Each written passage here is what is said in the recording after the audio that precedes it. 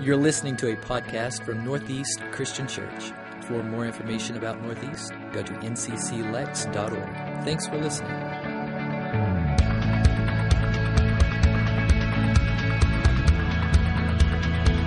When we talk about friends, okay?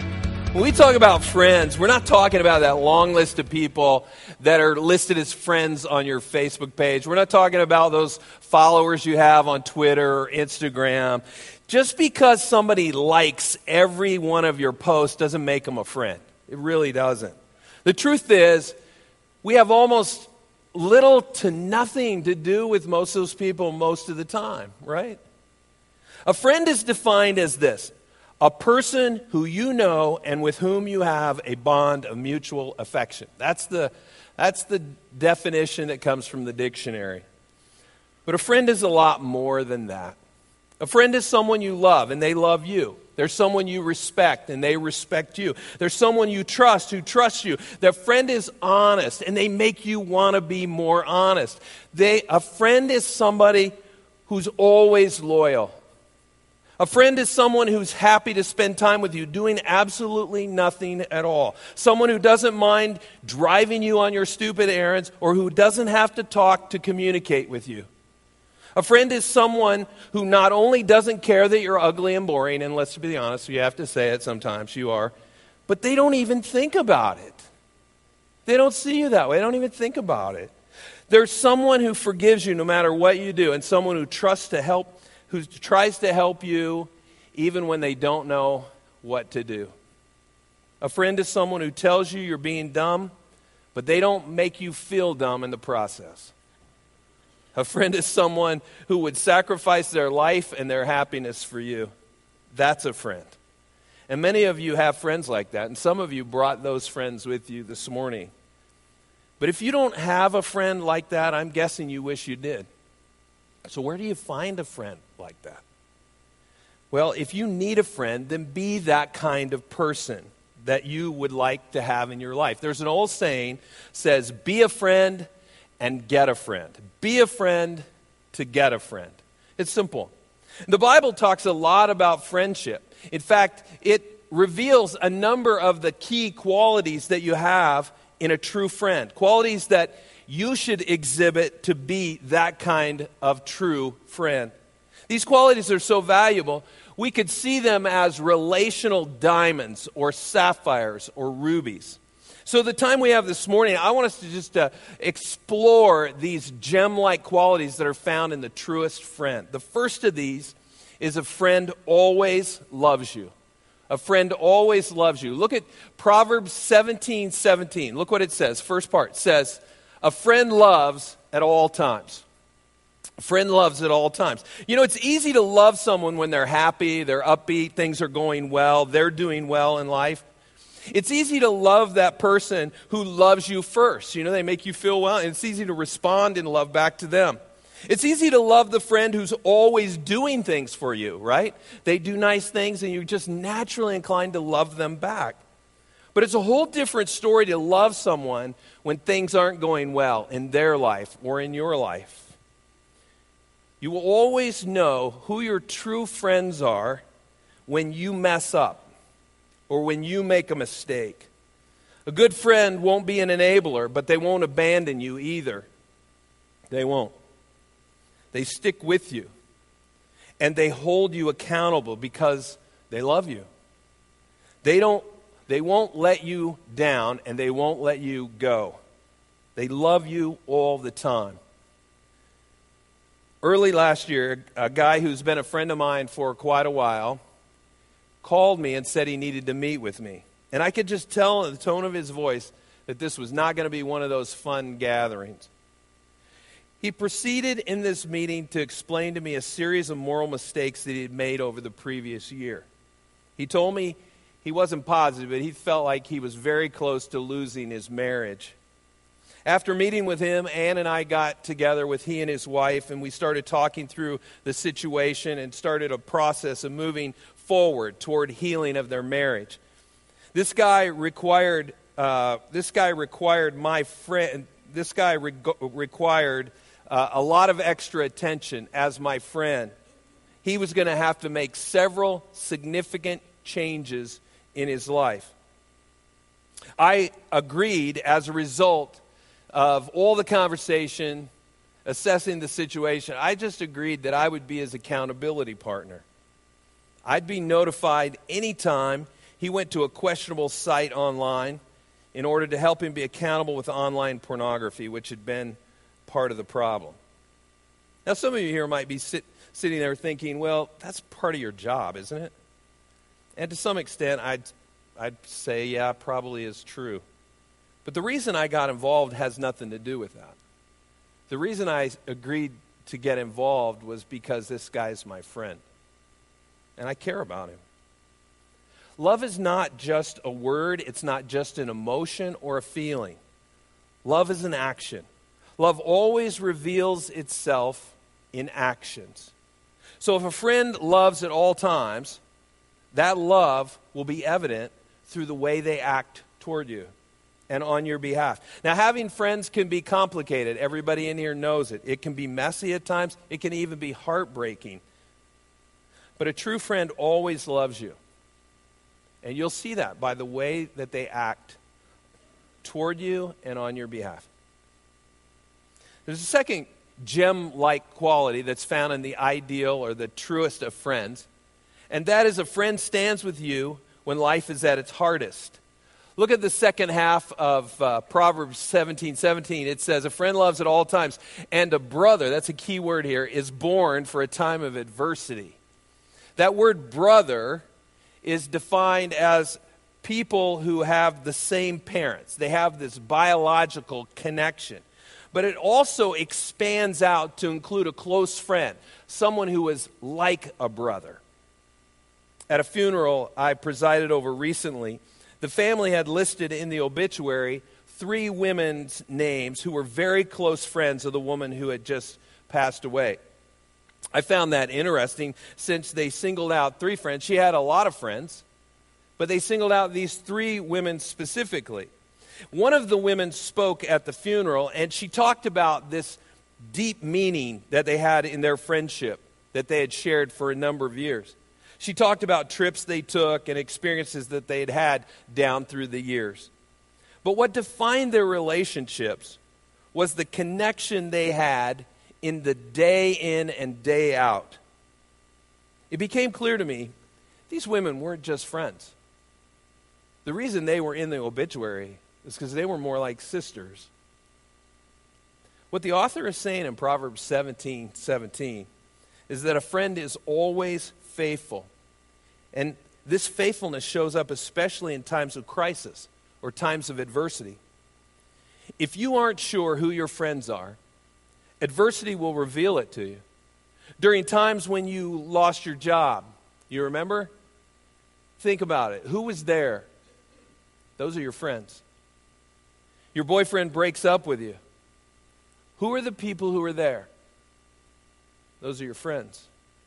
The doctor gives you a bad diagnosis, or someone close to you dies suddenly. Who are the people who are there? It's in these moments that you will know who your true friends are. See, they're the ones who show up to make sure that you're okay. And they're the people who will call a few hours later just to check on you. They run the toughest hills of life with you, helping you to keep running in the marathon of life. I like the way Proverbs 17:17 is translated in the God's Word translation. He says, a friend always loves, and a brother is born to share trouble. A true friend is wired to share that trouble with you, and you with them. A friend will always share your adversity, your crisis, your trouble. Well, there's a third gem-like quality that we find in the truest of friends, and that is a friend tells you the truth. A friend will tell you the truth. Now, a friend will never sugarcoat the truth, but he or she isn't harsh either. That friend is able to tell you your breath is bad by simply handing you a mint or a stick of gum, right? They'll tell you you got a big piece of chive right between those 2 teeth in front, and they'll do it so that you're not embarrassed. They'll also tell you, and every guy knows how important this is, that your fly is down. midway through your sermon. That's a good friend. He helps you to understand the truth, especially when it's serious and sometimes hard to take. Listen to what Jesus said to his disciples in John 15:15. He says, I no longer call you servants because a servant does not know his master's business. Instead, I have called you friends, for everything that I learned from my Father I have made known to you. As a Christ follower, it's crucial to have friends who will inspire us to grow in our relationship with the Lord. And they do that by telling us the truth, oftentimes giving us insight into what they understand Scripture to teach. I have probably the privilege to have watched one of the best examples of this in one of the men in our church who's a prolific discipler. One of the best examples of this kind of friend actually goes to church here. He's been a tremendous encouragement to me, but I've seen him pour into the lives of other men, so much so that they have been transformed by the Spirit of God and the Word of God. I'm talking about Alan Sheely. He's the husband of Carolyn Sheely, our children's ministry director. Some of you know him simply as the Candy Man. He's the guy that's giving your kids all the stuff you're trying to keep them from eating. But I asked a number of guys if they would send me stuff about how did Alan influence your life in the context of sharing truth with you, and I was overwhelmed by the response I got.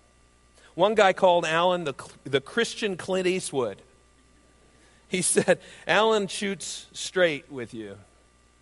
Another guy said, I remember Alan asking people, some of which were the spiritual elite at the time, he asked them, what keeps you from putting the hammer down for Jesus Christ?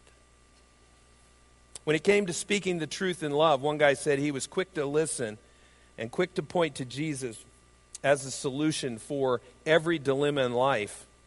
He had a knack for calling us out when we needed it. But he was also gentle and compassionate when he did. Never was he judgmental.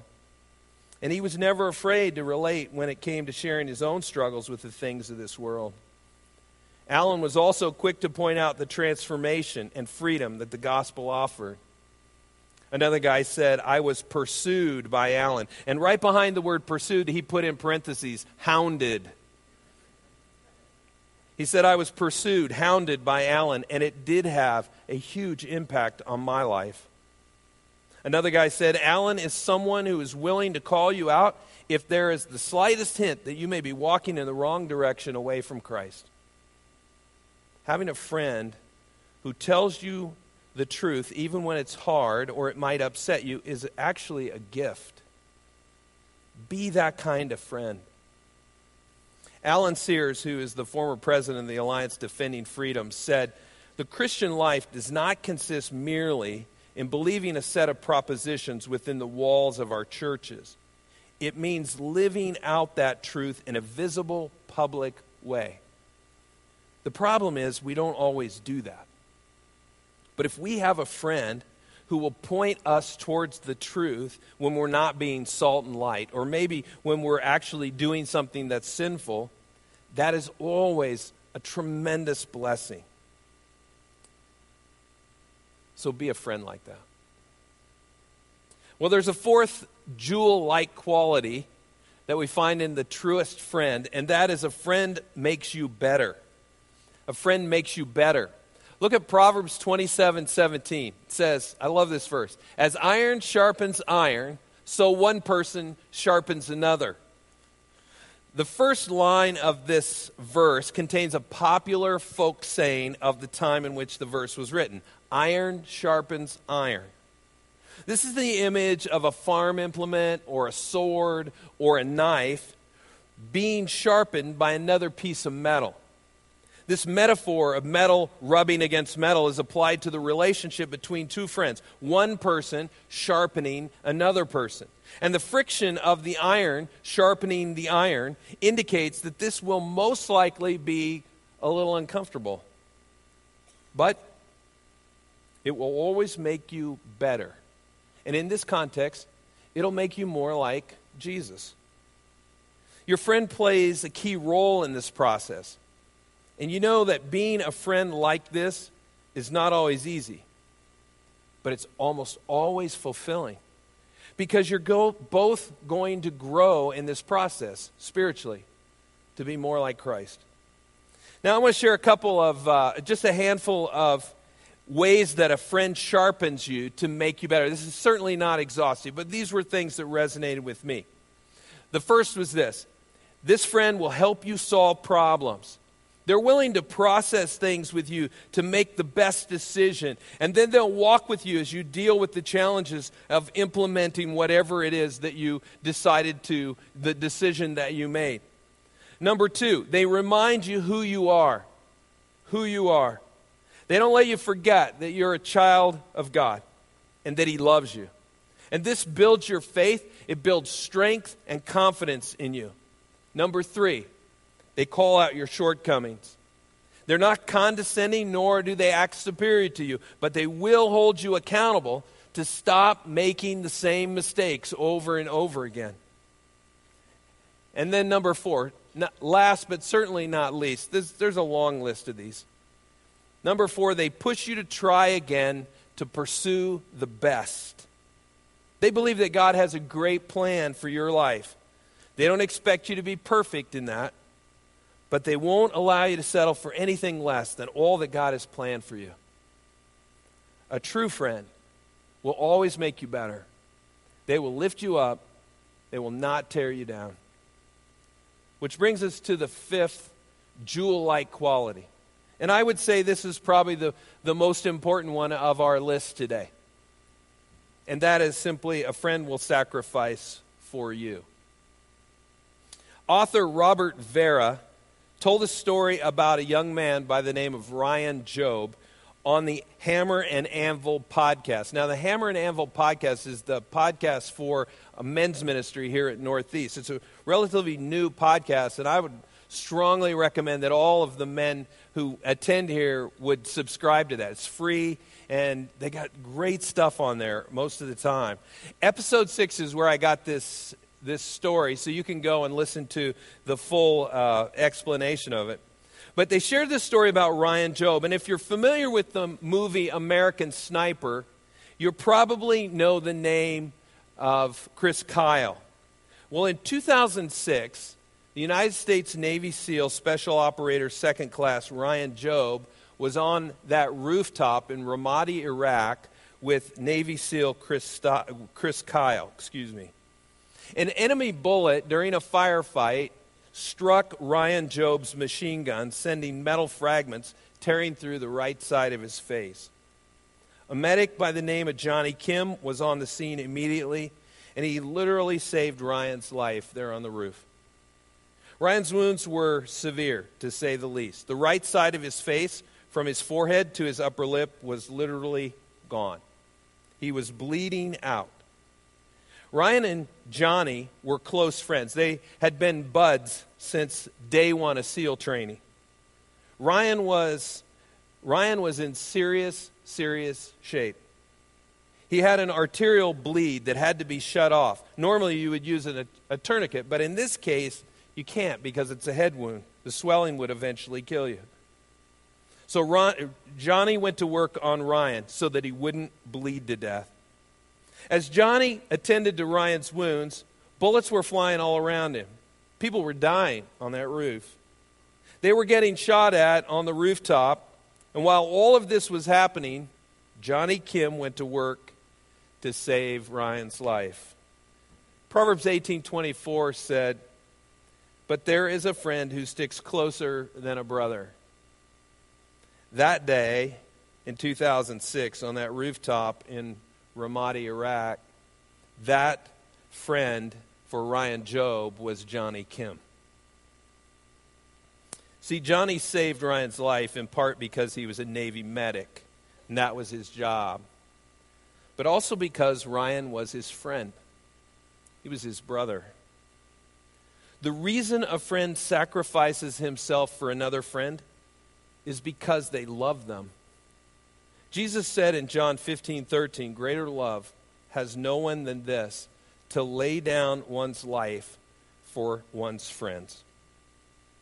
Jesus would teach this truth to his disciples, and then he would illustrate it for them by going to the cross.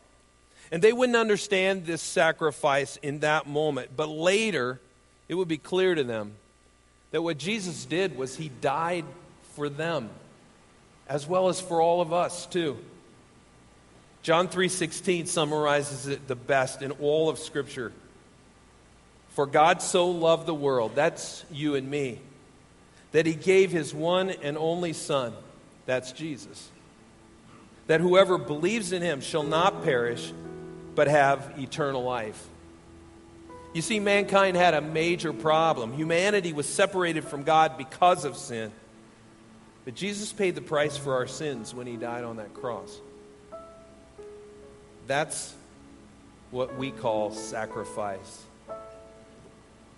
If you think about it, Jesus is the best friend you've ever had. And if you haven't accepted that relationship with him, I want to encourage you to consider doing that very soon.